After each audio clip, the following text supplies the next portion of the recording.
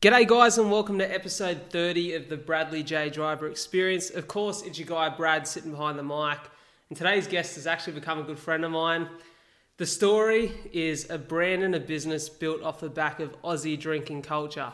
Now, I don't drink, but I'm sure that you can remember as well as I can those backyard parties with mates where the goon bag gets passed hand to hand for a guaranteed good time. Well, this guy has innovated and built a business idea that I think is going to shake up the market off the back of it. Ladies and gentlemen, it's Mr. Grieve, aka Fooney, aka the founder and creator of Gooné. How are you, brother? I'm doing good, and thanks for the kind words. No, not a problem at all, man. It's like I said, we've sort of become good mates the last couple of months now, and yep. I remember hearing about this product a long time ago now. Yeah, I think we first bonded over the fact that we'd both just quit our jobs and were founders of businesses Definitely. That weren't currently generating any revenue at the time. Definitely, man. And had haircuts that I suppose our friends would describe as shit. 100%. And I remember, man, to be honest, I remember hearing about the product maybe even like a year ago. Yeah, it's been a long time coming. Yeah, and it was nice to see that someone was actually had the balls to go out and start something that was going to be risky. Yep. Now, you used to be an engineer, which we'll talk about very soon, which sounds crazy to anyone thinking that someone with a very secure and well-qualified job would leave to create something like this. But talk to us about how you ended up in Wollongong. So I grew up in Port Macquarie. I actually went to high school in a small town near there called Wauchope. Yep. And then moved down here straight out of school to do engineering. And then, I've been here ever since then. Amazing. And so you finished your full qualifications at uni? Yeah, I finished my full degree in 2015, and I worked for nearly 3 years before I ended up walking away. That's amazing, eh? So when did the idea first pop up? Because I'm always curious, like, as someone who comes up with great ideas, I'm the kind of guy that, like, if I've got an idea, I fucking need to action it straight away or it's not going to happen. Yeah, so I first had the idea when I was at uni because, like most uni students, I was always drinking goon because I couldn't afford other forms of alcohol. Yeah. So that led me to get creative with my mixing. So I was literally mixing it with everything. And then I just had the idea one day. I was like, oh, why doesn't this come pre-mixed? Like, that'd be a good idea. But at the time, I was like, who actually pursues these ideas? Like, I was like caught up in uni. Like, I had no idea how to even start a business. And then once I got into the engineering world, then something clicked, and then I was like, I'm actually going for it. That's interesting. Hey, so I guess it's like for a lot of people, there's a couple of listeners outside of Australia. I'm assuming that this is out, like Goon is in the US and the UK and New Zealand as well. Well, I lived in America for 6 months. I studied abroad, and the alcohol over there is so cheap, like the vodka and the beer and all that why would you drink cask wine when you can buy vodka or beer for the same price? Well, that's the thing, isn't it? Because I've always said that I think any good business or any good idea solves a problem. And I guess the problem with most cask wine is, I can't speak from experience, but from what I've heard is it just doesn't taste good. Yeah, well, for someone that hasn't even drunk, you probably even know like everything that goes 100%. With cask wine that it tastes like shit. Yeah, well, basically, and I like that. When I heard about this idea and it was making something that tasted good, but was still like, this is highly affordable. We're talking about $19.99 retail price for 30 standard drinks. It's bang for your buck. Like, that's bloody 2 drinks if you go out to a club, you know what I mean? So you can see why this is going to be popular. But then the minute it tastes good, it solves that problem in the marketplace that stirred or deterred people from drinking cask wine to begin with. Yeah, there's a lot of stigma associated with cask wine, so when people pick it up, they probably think the worst already.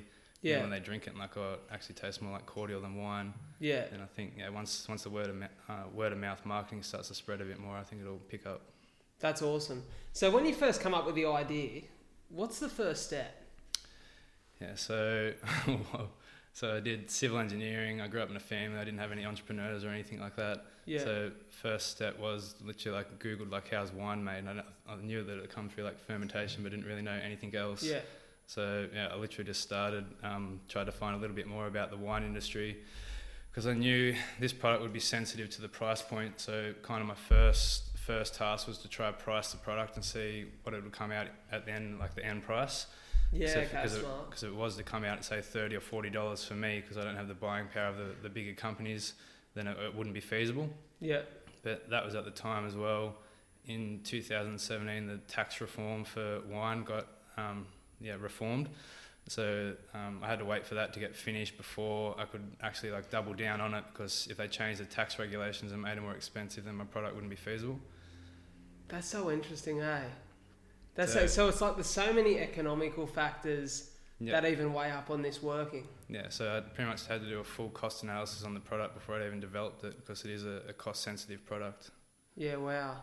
And that's the thing, like I think that's what's so attractive is this is affordable from 18 onwards. When you don't have work or you don't have a job. Yeah. It's like it becomes highly affordable. Yeah, that's the concept of it. Okay, that's amazing.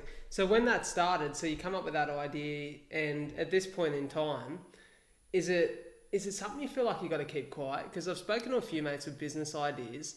You don't want to let the cat out of the bag too early, right? At the start, I had kept my cards real close to my chest because I was worried someone would steal it. But I'm at the point now, like I reckon I could walk out in the street and give my business plan to 15 people and they wouldn't do anything with it. So many people have actions and talks, but they never actually put it into practice. Well, that's the thing. Like I've obviously heard the story behind it, which most people will today. And man, there's so much opportunity along the way for this not to happen. Yeah, true. So where do the hiccups come? So I quit my job. I had plenty of hiccups. I quit my job at the end of 2018 and I thought I had a finished product then, like everything was done, I'd quit my job. But when I quit my job, my mentality was this, I was like, I don't exactly know how I'm going to get it on the market or how it's going to come to fruition, but all that I did know for a fact is that I can't be an engineer and do this as well. So it was like one or the other. And then my thought process was I can always go back to engineering, but I feel as though the window of opportunity for this is a lot less. Like as I get older, I'll mature and I want different things in life, like kids, house, all that sort of stuff. Yeah. And it'll be very difficult to try to start your own business like I am now if I had those responsibilities. I had the same mentality. And how hard is it to walk away from something that you know is secure money? Yeah. Well, when I look back, nothing I've done's hard. It's just kind of scary. Yeah. But then when you look back at a year ago at the stuff that was scary then, it's only scary in the moment. Like a month later, it kind of wears off. How much adversity did you face in quitting your job? Because I can imagine family, friends, everyone goes... Yeah, like I grew up in a family where it was kind of like 3 generations of the Australian dream. Like everyone worked super hard. Yeah. So they didn't really understand what I was doing. They thought it was pretty silly. That's the thing, isn't it? And you've almost got to have thick skin to get through that initial period. Yeah, it's kind of like I've felt it like probably the most hippiest thing I'll say on the podcast, but like my intuition, I just felt like something in my gut, even though my head wasn't really making sense. I didn't really know how I was going to do it. Like my intuition was just telling me to do it. And that's the thing, I think until, it's been probably similar for me, until you start to get some big names on the podcast, people don't really understand why you quit your job. Yeah, well, and for you until product actually rolls out on shelves. Yeah, well, I'll talk about now. I quit my job and it was a year later after I quit my job, I didn't even have a product. So I was like... that's so tough. Yeah. So after I quit my job, I thought I had a finished product, and then I had a sample sitting at home. And like a month after I quit my job, it was like kind of like bubbling a bit, and I was like, that probably shouldn't be doing that. So then like investigated it. Yeah, the flavouring that I was mixing with the alcohol base, there was like a slow reaction, but I didn't find this out until after I quit my job. Okay. So then I went back to the drawing board, and this was like at the end of the year. And then, so the company that I was going through is they just make flavours pretty much. Yeah. And then they hire out a chemist. And then the chemist that helped develop this product had gone on leave for 6 weeks over Christmas. And they're like, we can't do anything about that. So I was like, all right, sit tight, 6 weeks, that's manageable. So then the chemist comes back, and as he was in the process of fixing up the product and making it stable, he had a heart attack. Oh my God. And he was literally given doctor's orders to not work again because his heart attack was stress induced from work. So then... Jesus, this is so out of your control too. Yeah, like I didn't have a contingency plan for that, and I don't think many businesses would. So not at all. The company that I was going through, the guy that I was dealing with at the flavour company, he wasn't like a chemist or anything. But we had like 2 litres of his recipe, and we're like, we'll just try to replicate it. Yeah. So me and him, I didn't have a lot of money to spend at the time. So it was like me and him were just trying to figure it out. We went back and forth with so many revisions and we couldn't quite get his recipe right. So then we're like, we'll go back to him and see if he can get a doctor's exemption to just give me the recipe. Yeah. So tracked him down, got the recipe, and he's like, yeah, I've got the recipe on file, you can have it. I was like, perfect. He's like, oh, it's just going to be 18 grand. And I was like, what? I was like, I don't have that sort of money. So then what I did, I had a litre of the flavouring, took that to another company, mixed it up in the ratio I was doing, let them taste it. And I said, can you replicate this? And they said, yeah, we can get pretty close. And I said, what's the cost on that? And they said, between 1 and 2. And I said, perfect, you're hired. So then, yeah, this wasn't... What a difference, eh? So this wasn't until a year later. So it was like September 2019. I hadn't even taken a step forward. I'd taken a step backwards since I quit my job because I didn't have a product. Yeah, and that's hard. Is there any moment in that period of time where you're literally thinking about, do I just go back and get another job? Yeah, there's so many times. I was like, what have I got myself into here? Or like there's a lot of negative self-talk at that point because I was literally a year out of work. Like all my focus was on this. Yeah. And I'd gone backwards. Especially when you got financial difficulty too. Yeah. Because there's a point where having the inspiration and the motivation to make something of the company becomes unpractical. Yeah. And so I think, man, like credit to you for sticking it out and getting there. Yeah. I was just so far past the point of no return. I was like, I'm not losing to something like this. I was like, if I'm going down swinging, it's like something far beyond my control. I like what you said when we caught up probably 2 months back now, and you said, like, you're 25, yeah? 27, okay. I think you said you were 25 at the time when you made the decision, like, if this all goes arse up, I literally just start again. Yeah. And and that's the beauty of youth in business. Yeah, I said worst case scenario is I lose all the money in my bank and I go look for another engineering job or another job. Like, I'm not unemployable. I find work anyway. I even have to do some casual job anyway just to pay the rent. Like, it doesn't bother me. Because this was like something, I feel as though if I didn't pursue this is like something that would bug me when I turn 40. I'm like, wake up in the middle of the night and be like, damn, I wonder if that would have worked. So 100%. Regret's one of the things. I don't like the feeling of regret at all, so I'd rather fail than feel regret. Talk to me about the flavour development. So it's beyond not beyond my control. I don't have a lot of input into it. I just kind of tell them what flavour I want, and then the chemist does that himself. Okay. So there's like the new company I'm going through, I've got a real good relationship with them, and these guys literally went to uni to do what they're doing. Okay. And I tried to do their job because I didn't want to pay anyone at the start. That's why I wasted pretty much 6 months, and I was like, I can't do this. Yeah. So if anyone is thinking about what they're going to do at uni next year, goon flavouring, it's a degree. Definitely. So where do you go? Like, do you sit down? Do you taste? Is it a lot of it come down to what you think tastes good, or do you get other people in to taste? Yeah. So when I developed the flavour, he gave me 3 different samples, and I picked the favourite one that I liked the most, and then we mixed it with wine, and then it obviously changed flavour a little bit, so we had to revise the flavour again. And then, once I had the prototype, I got a younger brother who's only 20, so it's pretty much in my target demographic. Yep. So give it to all them friends and get them to taste it and just try to get honest feedback. But even though I feel like people in your close circle won't give you the honest feedback that you need.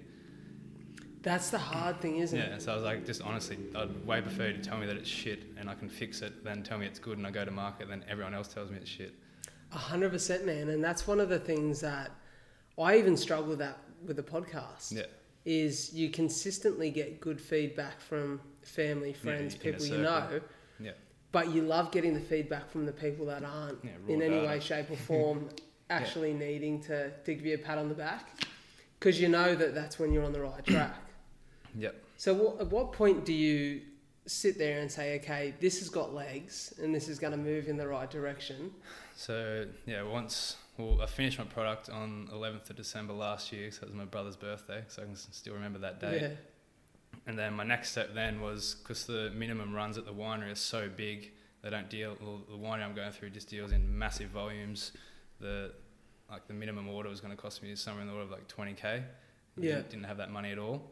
So before I went and raised money, I wanted to prove to myself that the product had legs, or was going to be feasible. So in early stage business, they say the thing that matters the most, like, will people pay money for your product or service? Like, do you have a product or service that people are willing to pay money for? So it's like proof of concept. So to prove that concept, what I did, I'll change what I'm about to say here slightly, just for legality purposes around selling alcohol. Yeah. So I might have found a little loophole here. But so what I did, I got the syrup the syrup company to do me up a batch of about 50 litres, and then got some boxes printed off as well, because I can't do small batches from the winery. The same wine that I'm using, they sell at Dan's.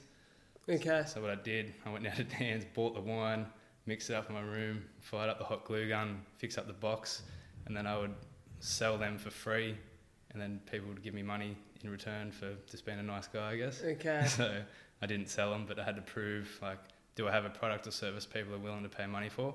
Yeah. So I did that. So that's pure backyard hustle, isn't it? Like. Yeah. So I got the concept from there's a company in America called Zappos, which you probably haven't heard of. They're an online shoe company. Okay. And they just recently sold to Amazon for 1.5 billion. And the guy that started that, because this was like at the start of the internet, he wanted to know if people were going to buy shoes online. Yeah. He wasn't sure, so what he did was set up an online platform, go around to the shoe shop around the corner, take photos of all the shoes. And then as someone bought them on his line, he'd run down and buy them from the shop and then post them out to him. How good's that, eh? So when I heard that kind of like jogged something in my mind, because I was trying to get around the minimum run orders at the winery. Yeah. Because I was like, I can't run that many casts and be stuck with them and no one likes them. So I had to kind of do a smaller batch.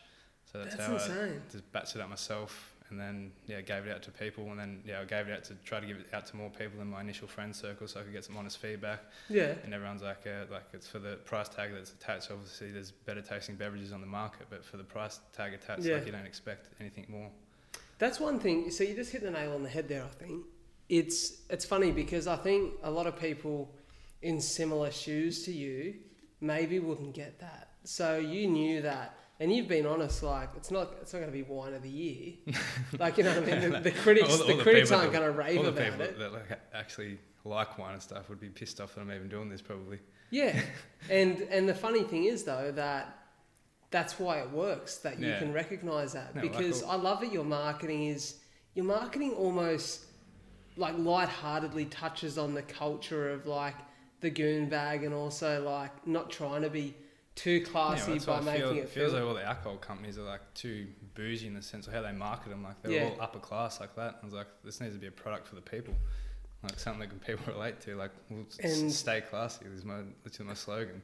And I feel like I'm not out here promoting binge drinking or nothing like that, but like it's just don't take yourself too seriously. 100%, and that's why it works. Because I looked at all your marketing like after we first met. It's only been on the market for 3 weeks, so I can't say whether or not it's worked yet, but I've taken the first step. But I think you've taken a lot of good steps in the right direction, because I think the marketing, it makes sense. Yeah. I think it will connect with people, and it's like anything, it's just going to take time until word spreads and you get in more shops. That's like when I would produce any marketing or content or anything, I'm just like, what would a younger me, like what would appeal to a younger me? Yeah. So I'm just kind of marketing it to a younger myself. So how do you go about, obviously, we'll talk a little bit towards the end about mentors and all those sort of things along the way and what you've learned in business as a whole. But when you finally get to the point where you're ready to put this on shelves, where do you start? So finish my product, raise capital, did my first run, but in sync with doing my first run, I went around to just a bunch of shops in Illawarra. Well, I went around a little bit of like my prototype. Yeah. And showed them that and say, like, would you stock this product for this price attached? This is a margin and stuff like that. And they say, oh yeah, like it's it seems reasonable. Like, come back when you got a product. Yeah. And then, as I said before, like proof of concept. Do you have a product or service that people are willing to pay money for? Yeah. And then you come back too late and say with the product, and they actually have to pay for it. And they're like, whoa. So I had a couple of bottle shops lined up before I did, but literally just walk off the street and show them the product, like pitch it to them, and not heaps. It's about 50-50.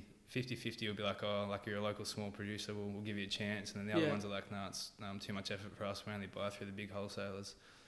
When you say that, so you say you're talking about local, like being a local producer. There's actually, which I only learned the other day, there's actually room in stores' budgets for local made product. Or just they like to source it. I think they just like to stock a local product so they can sell it like the small. These are like the smaller sort of ghetto bottle shops, where I think they just like to support. Well, some do, some don't. So it's like a 50-50. I don't think it's any reflection of the product at all or myself. It's just they're kind of like some of the older guys there, just like, nah, I couldn't be bothered. Oh man, 100%. And that's, I think for a lot of people, it's hard to cop the nose. You've got to learn to take the nose. Yeah, like it was pretty hard. Like I worked, and it took me 4 years to get from my idea phase to my first sale. And then you walk into a bottle shop and the guy's like, "What's this piece of shit?" And I was like, "Oh, all right." I don't want to talk to you. Piss off. Yeah. But like a couple of bottle shops told me no the first time, and then I was like, "No, I'm not taking that." Come back like a week later and pitched them again, and then got them around the second time. Is it a really like sort of is it a difficult process to navigate with understanding how to pitch to them? Not really. It's like pretty much all the bottle shops care about is will the product sell and how much money can they make. Nothing else really matters. Okay. Like, there's not really any emotion attached to it all. It's a pretty logical sale. Yeah. Okay. Like, bottle shops would literally sell anything if it made money and it sold. Have you gone to so you've been to bottle shops? Have you been to distributors yet? No, big that's time? my next step. So at the moment, I've only been today. I've been on the market for 3 weeks. So I'm in almost 10 stores in Illawarra and then 4 back in Port Macquarie where I'm from. Yeah. So my next step is to tackle the Sydney market. Because at the moment I'm doing my own distribution. Like when the bottle shops order, I literally drive out to the shop and give them more product. Yeah. So when I tackle the Sydney market, that's not going to be feasible at all because I can't drive around to all of Sydney.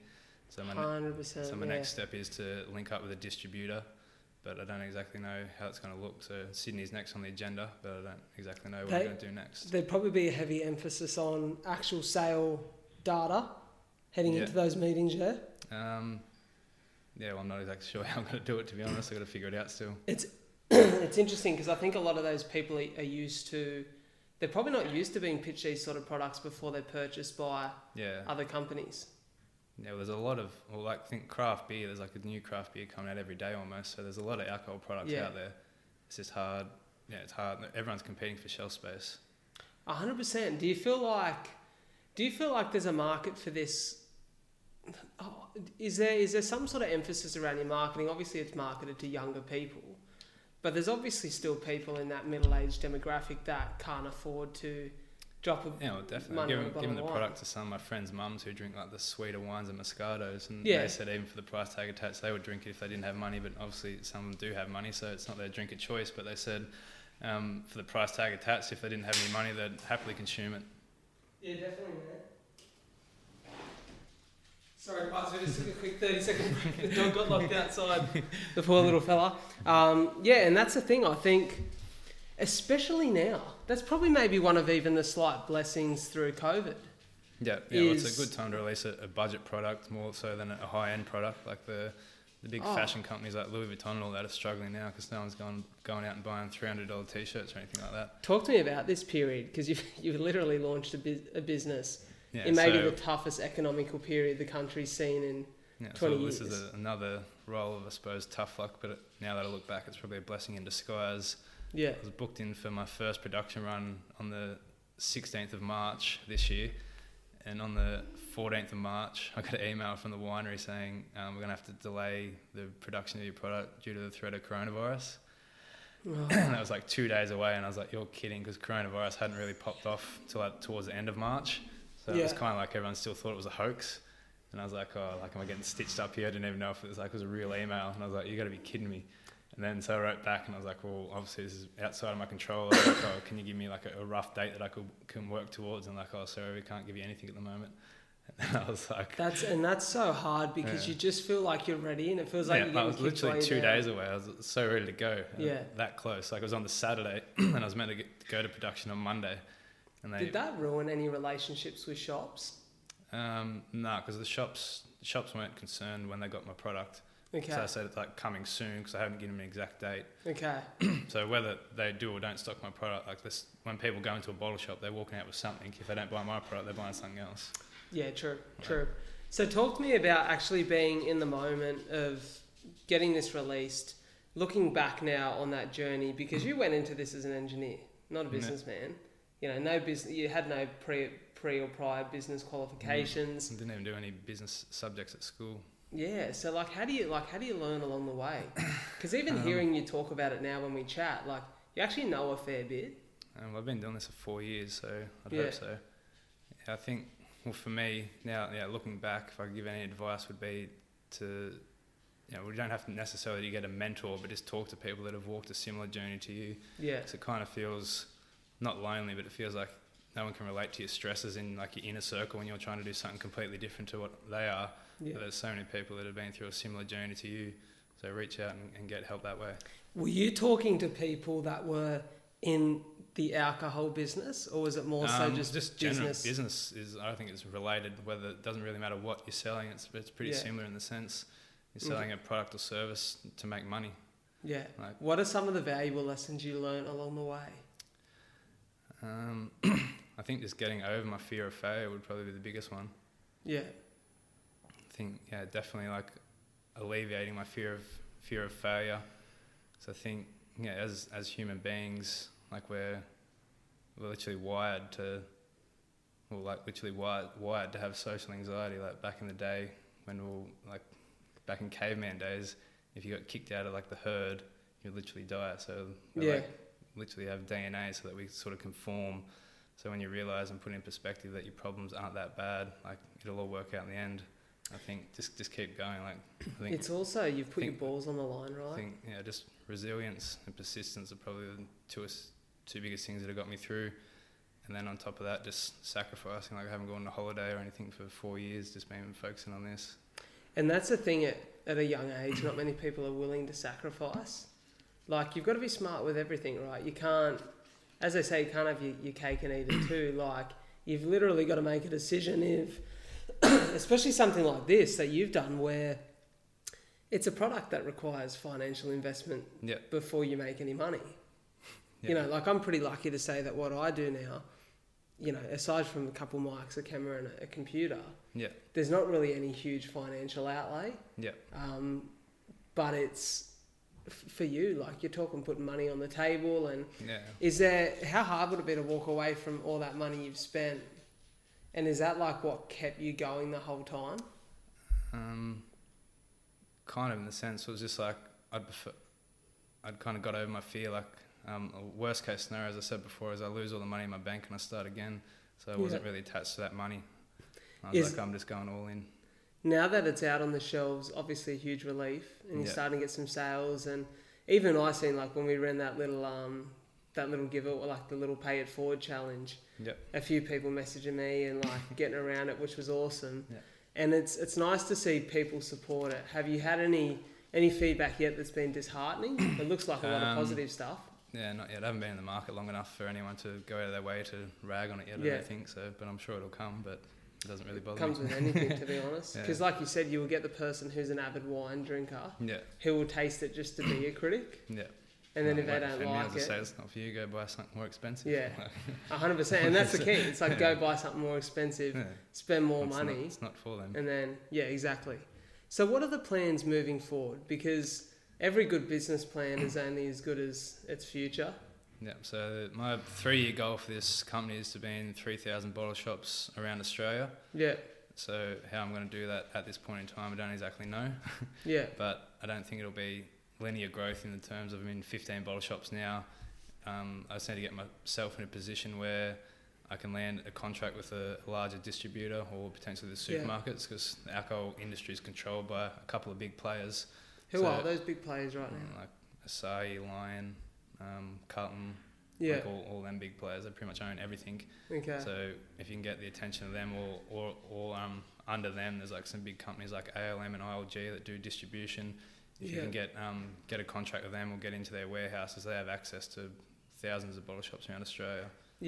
Is it hard to break? Because obviously, one of the things that interests me about this is there's probably so much legislation because alcohol is considered like a drug in many ways, or in most ways, where it alters people's abilities to perform tasks or however you'd like to word it. Alcohol is one hell of a drug when abused properly, I'll say that.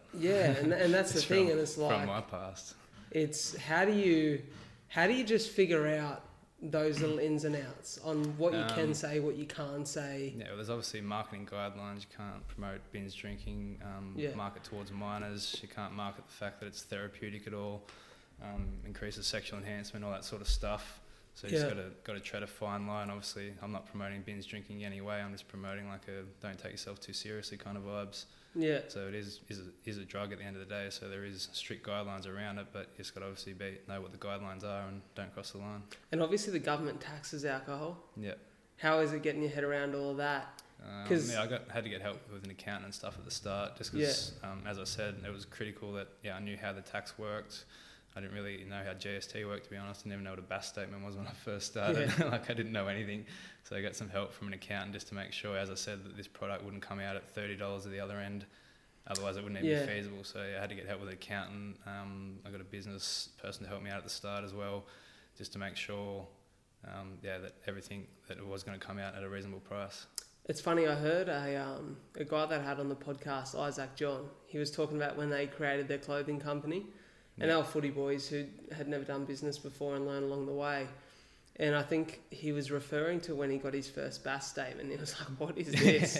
And he was like, lucky we had a good accountant that just helped us get out of the shit. Yeah. So how important is it to build a team, especially I can imagine with alcohol, like you'd need legal representation as well to understand the ins and outs? No, I just figured it out myself. Well, it's just a normal business. The only difference is between this and, say, a clothing brand is you need a liquor license. That's it. Okay. And you pay, obviously, alcohol tax. So besides them two things, it's just a normal business. Okay. And obviously, you can't market it as a normal product. So besides them three things, it's just a normal business. Okay, that's interesting. So did you set up a team of people from the start, or along the way, was it just more important to then, okay, now I need to engage an accountant?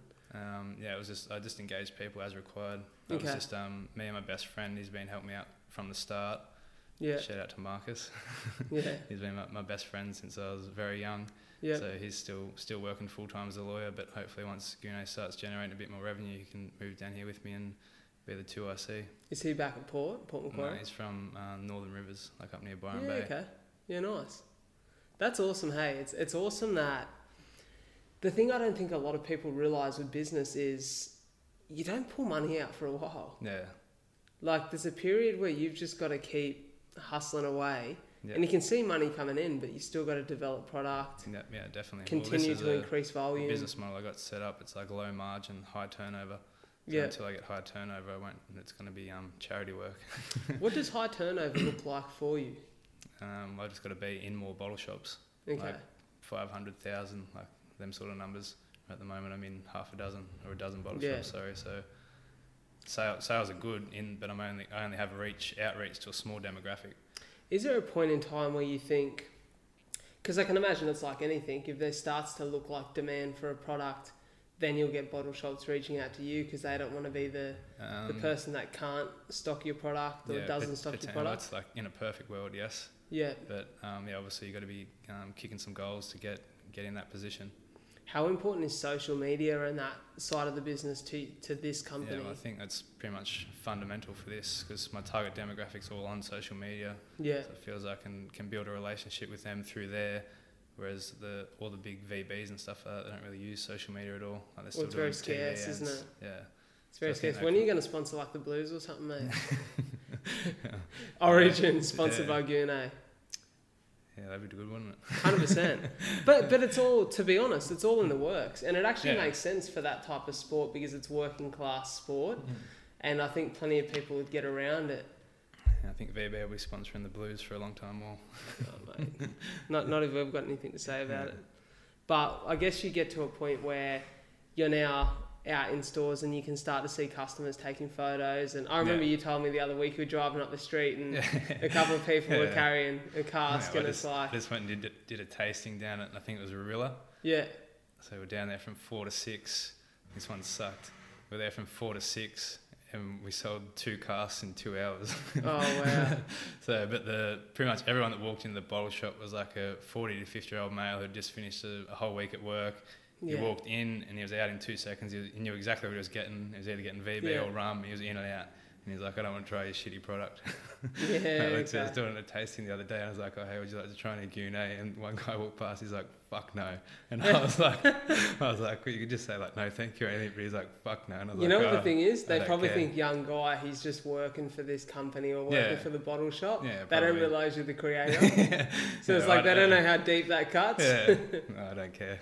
Okay. So where do you get like now? Obviously, I think I've seen on your socials you guys were out at a festival and... that was up at Port Macquarie. So I just developed... That was the first pretty much release of my product, or semi-release, because I just finished the product before Fotsun, which is a music festival up in Port, and I'm pretty sure it's the only BYO festival in the Southern Hemisphere. So it's full BYO, is it? Yeah.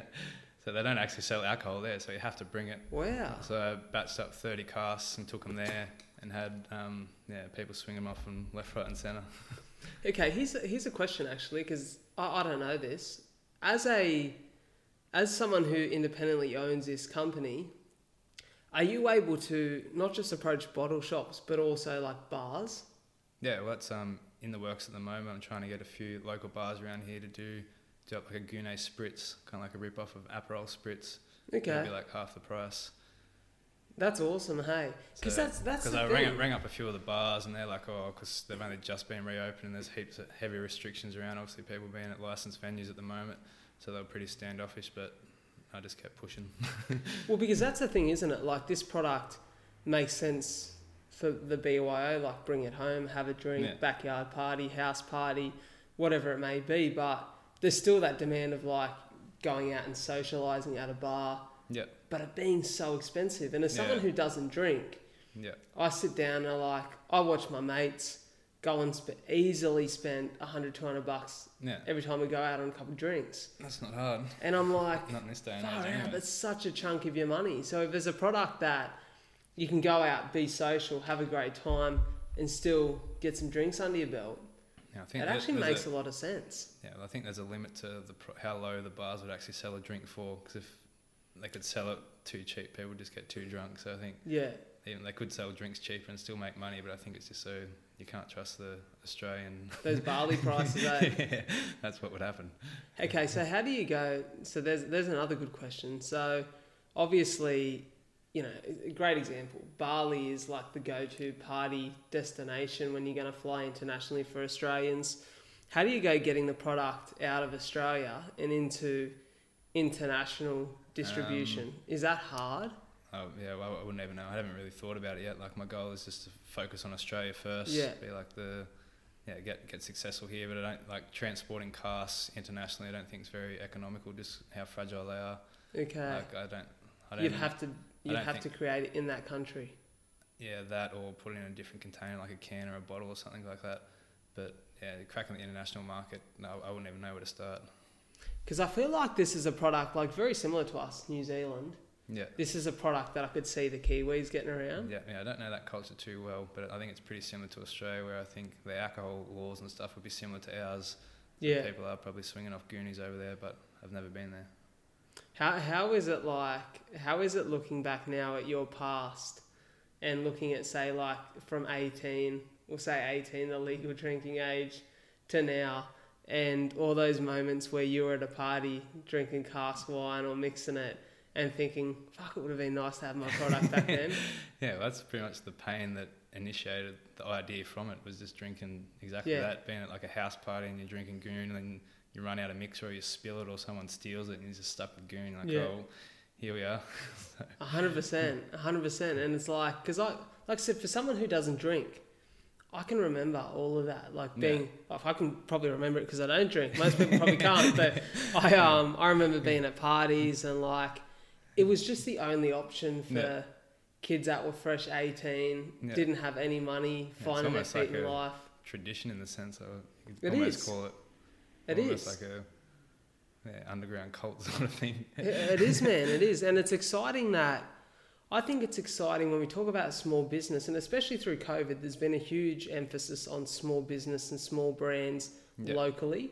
I think it's a really nice opportunity for local people to get around a product. Are you able to sell, like obviously your Stockton bottle shops, are you able to sell this individually? No, my liquor license only permits me to sell business to business. Okay. So is that another league of license? I'd have to change my liquor license, which would be, I could do it, but it'd be a bit of a pain for not much return. Talk to me about that process of getting a liquor license, because you hear about cafes, restaurants that really struggle. Yeah, so because my liquor license, I don't know what the exact, no, it's a wholesale liquor license, so I sell business to business. Okay. Whereas like a cafe or something, they would have to get it's like a community impact statement, because if they're selling open containers, there's a lot of people making noise, the residents are going to complain, they're a lot harder to get, whereas mine was like a lot easier, because I'm selling closed container. Yeah. So it's a lot easier to get. but it's still a bit of a process. Like, it was pretty confusing. I had to figure it out. Yeah. But yeah, as I said, I'm selling closed containers, so it's one of the easiest liquor licenses to get. Yeah. I know we've spoken about Shark Tank a few times in terms of business investment investors. When you are early stages of the company, like you said, it's you and your mate who have started this, and it's off the back of your idea. Is there a real pull to get an investor involved for long-term growth? Definitely. I think the longer I can stay self-funded, the better. So that means I'll be able to hold on to more equity. And I think you learn so much more skills when you're bootstrapping, which is what I'm doing now. Yeah. So if you get too much money too early, I don't think you'll appreciate it. Well, that's one of the things that, like I said, really impressed me with you is how much you knew. And I was like, I can see that you've been able to practically apply what you've learned along the way. Yeah. And I guess that's one of the exciting things about any new venture in life is what you learn and what you learn that you can then apply to the next phase. Yeah, I think releasing this product has just made me a better person in general, I think, because back when before I started the product, like, I wasn't in a very good headspace. I didn't have a good headspace at all. My mental health wasn't very good. Yeah. And like, I never had a real reason to work on it. Well, I never had a convincing reason to work on it. Yeah. Then as I started developing this product, I realised the only thing that was holding it back was myself, like my emotional intelligence. Yeah. My ability to like deal with my emotions and stress and all that sort of stuff. That was literally the only thing that was holding the product back. So once I figured out that I was the person that was holding the product back and it was nothing else, I couldn't blame anyone or anything. Yeah. Then I realised I didn't read a single book until I turned 25. And then once I figured that out, that it was me that was holding the company back. I read 60 books in 1 year. Dead set. I didn't read a single. I hated reading as a kid. I was the same. And then hated it. And then when I realised that it was me holding the company back and nothing else, I went deep dive into my own thoughts, my own mental health and stuff like that. And I think I've come out of it a better person. That's unreal to hear, eh? Most people don't have the motivation to do that, whereas I had this product was like my motivation to work on my own mental health. You know what? One thing I don't think is often talked about in business is the circle of influence around you. Yeah, and you hear so many people, you hear a lot of people talk about the triumphs, the hurdles that had to be overcome, the investment, what they've learned in business, what they fucked up in the first place and was able to rectify in the second phase. But you never really hear about how important everything else in your life outside of the business is to anchor you. Yeah, definitely. Like, how important has it been? Because, like, you're a fit lad. Fuck, we were in the ocean this morning at 6 o'clock and you got a rig on you and you train and, like, you keep yourself in good shape. Yep. You look like... Well, I'd like to think you've got a good circle of mates because I'm one of them. But, like, how important is all that stuff to be a foundation? I was just going to touch on that. Something that I've recently realised is that I'm very influenceable as a person. Yeah. So I have to be very conscious of the people that I hang out with. Yeah. So if I'm hanging around with the wrong crowd, then, like, I'm definitely doing the wrong stuff. Yeah. Like, I can't think how many times at, like, high school I've heard, like, if your friend jumped off a bridge, would you? Like, yes, I definitely would. Like, whatever my friends are doing, I'm doing as well. Yeah. So when I realised that, it's actually, now that I've realised that, I can actually use it to my advantage and just be conscious of people that I hang around. Like, I want to be a successful entrepreneur, so I need to hang around more successful entrepreneurs and it'll rub off on me. So 100%. Like, it's a blessing and a curse being very influenceable, but you just have to be conscious of it and use it to your advantage. Have you had thoughts, excuse me, have you had thoughts that in the future, once this is taken off and you feel like this is moving in the right direction consistently without the stress of those little things going wrong, or, once you got your distribution set up, you're in plenty of bottle shops and you're making sales consistently, is there thought on you, like, getting on the other side of the seat and mentoring other young people through this sort of stuff? Potentially. Like, I haven't thought that far ahead, but if I'm in a position, like, I think, one thing I've realised in the personal development I've done in myself over the last year or two is that I actually like helping people. Yeah. Like, I get more out of that than actually money. Like, I used to be so motivated by money when I was younger, and now I'm at this point now where money doesn't really faze me that much. Yeah. Not as much as it used to.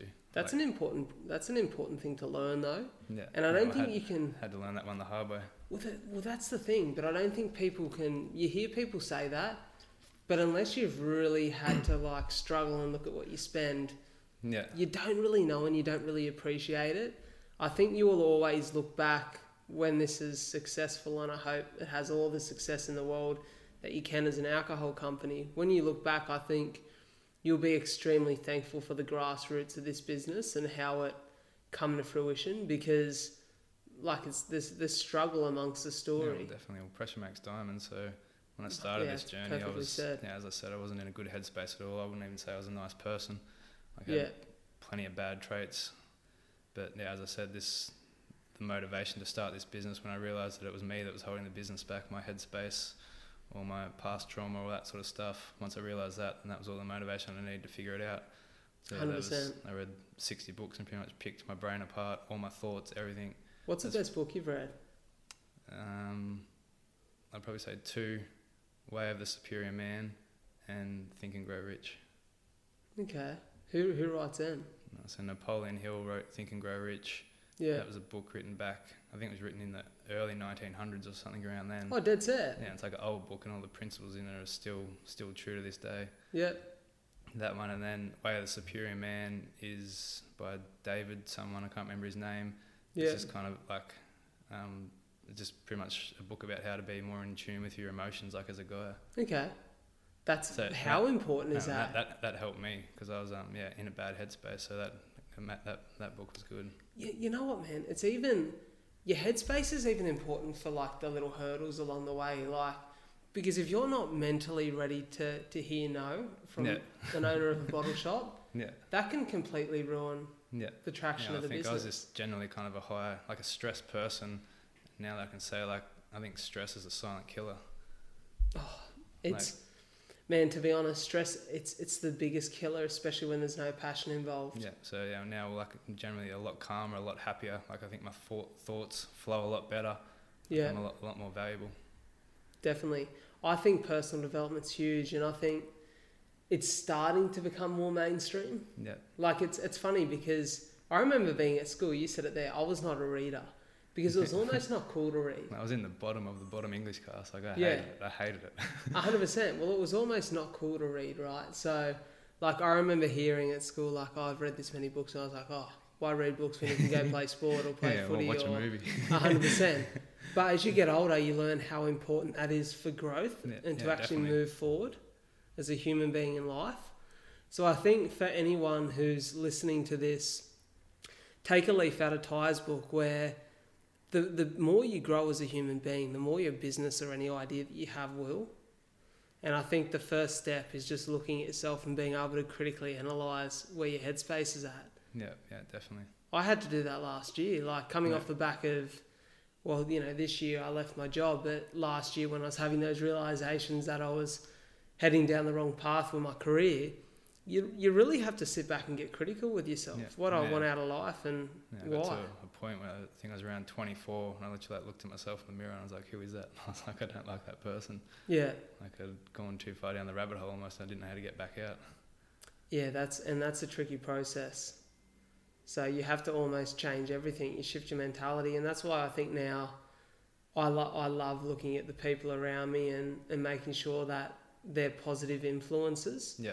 And I have so many positive influences around me right now that makes your life easier. 100%. Like even with you boys. So if anyone's from the Gong, you might have heard of the Active Boys Run Club, and that's where I met. Well, I met you just before that, but then Ty's a part of that crew, and I've been hanging out with those boys a fair bit. And I fucking hate running. But then all of a sudden you mix running with the right dynamic of personality, a bit of socialising, and great energy. And now I fucking can't wait until it's like the day that we run. Yeah. Yeah, I think when ISO hit and all the gyms shut, like I got into it a lot more. Yeah. And like the same as you, I don't actually like running as like when I'm running, it's not actually fun. Like I don't actually enjoy it, but there's just heaps of benefits that come off the back end of it.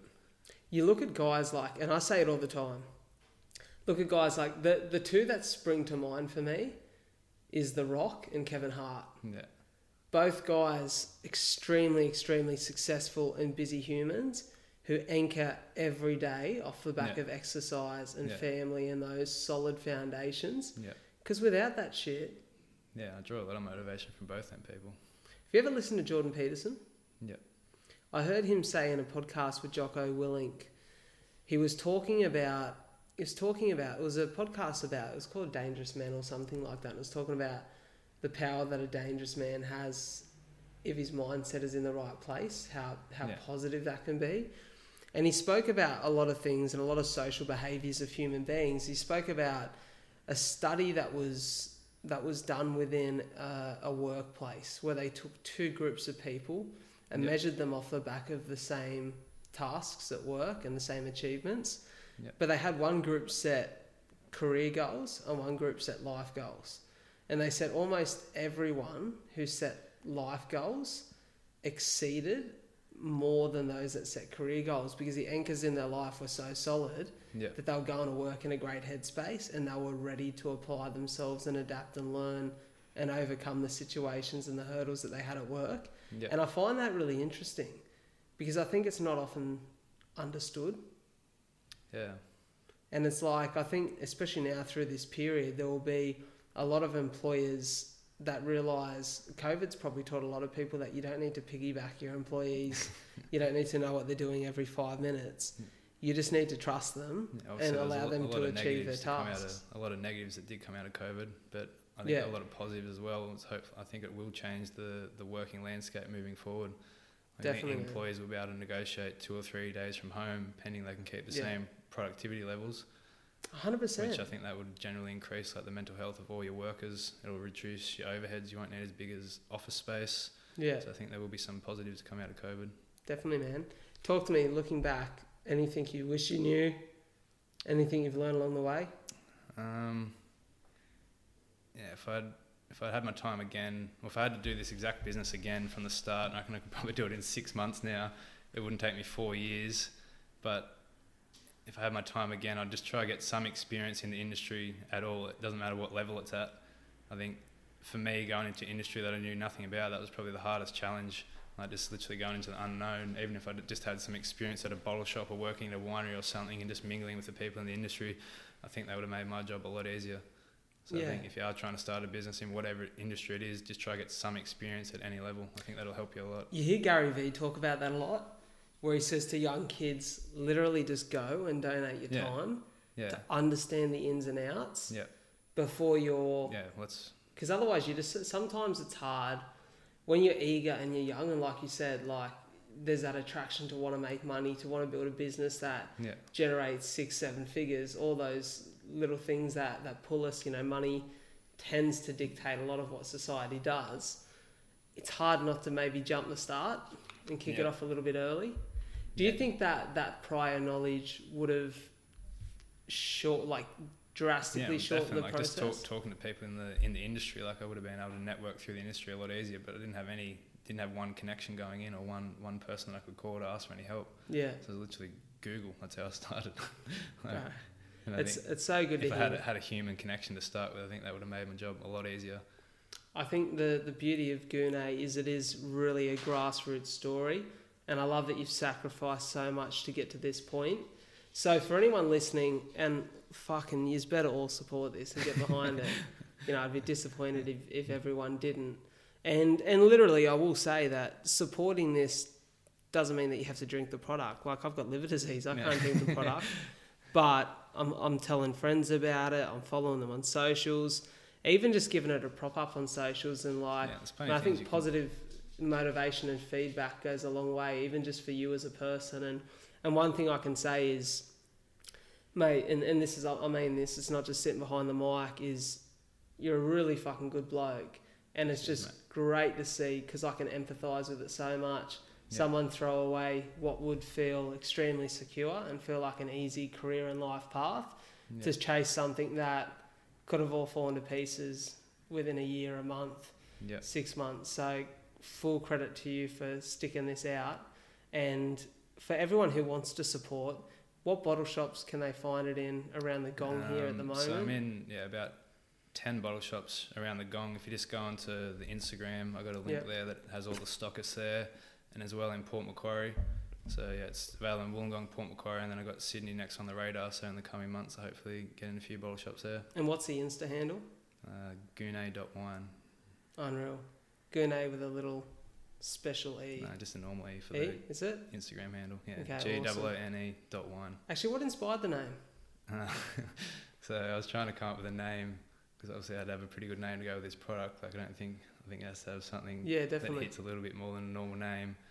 And then one day I was just sitting at home, like staring at a bottle of rosé. Had a bottle of rosé in my house. I don't know why. I was just staring at it kind of like loosely. And I was looking at it like rosé, and I was like Gooné, and I was like, that's it, write it down.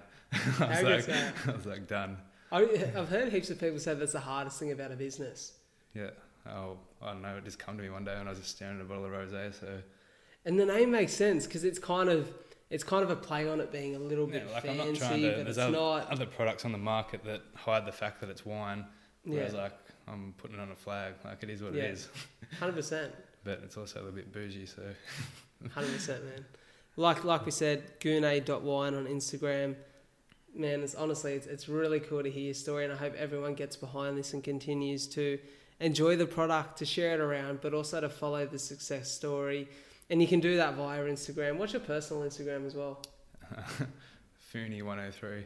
It's just the typhoon, basically. So get around it, follow these guys, support them. If you've liked this episode, I'll get you to give it a 5-star rating, or give the podcast a 5-star rating. Follow or describe whether you listen on Spotify or Apple Podcast app. And so far, the reputation's intact. We're talking 5 stars out of the 51 ratings that we have thus far, which means the absolute world, because it actually helps how the podcast gets preferenced in the searches and in the feed. So thank you guys so much for listening. Ty, thank you so much for being here. Thanks for... I'll say it again. Ty Grieve from Gooné. Brother, it's been a pleasure. It's been a pleasure being part of the experience. Thank you. Cheers, man.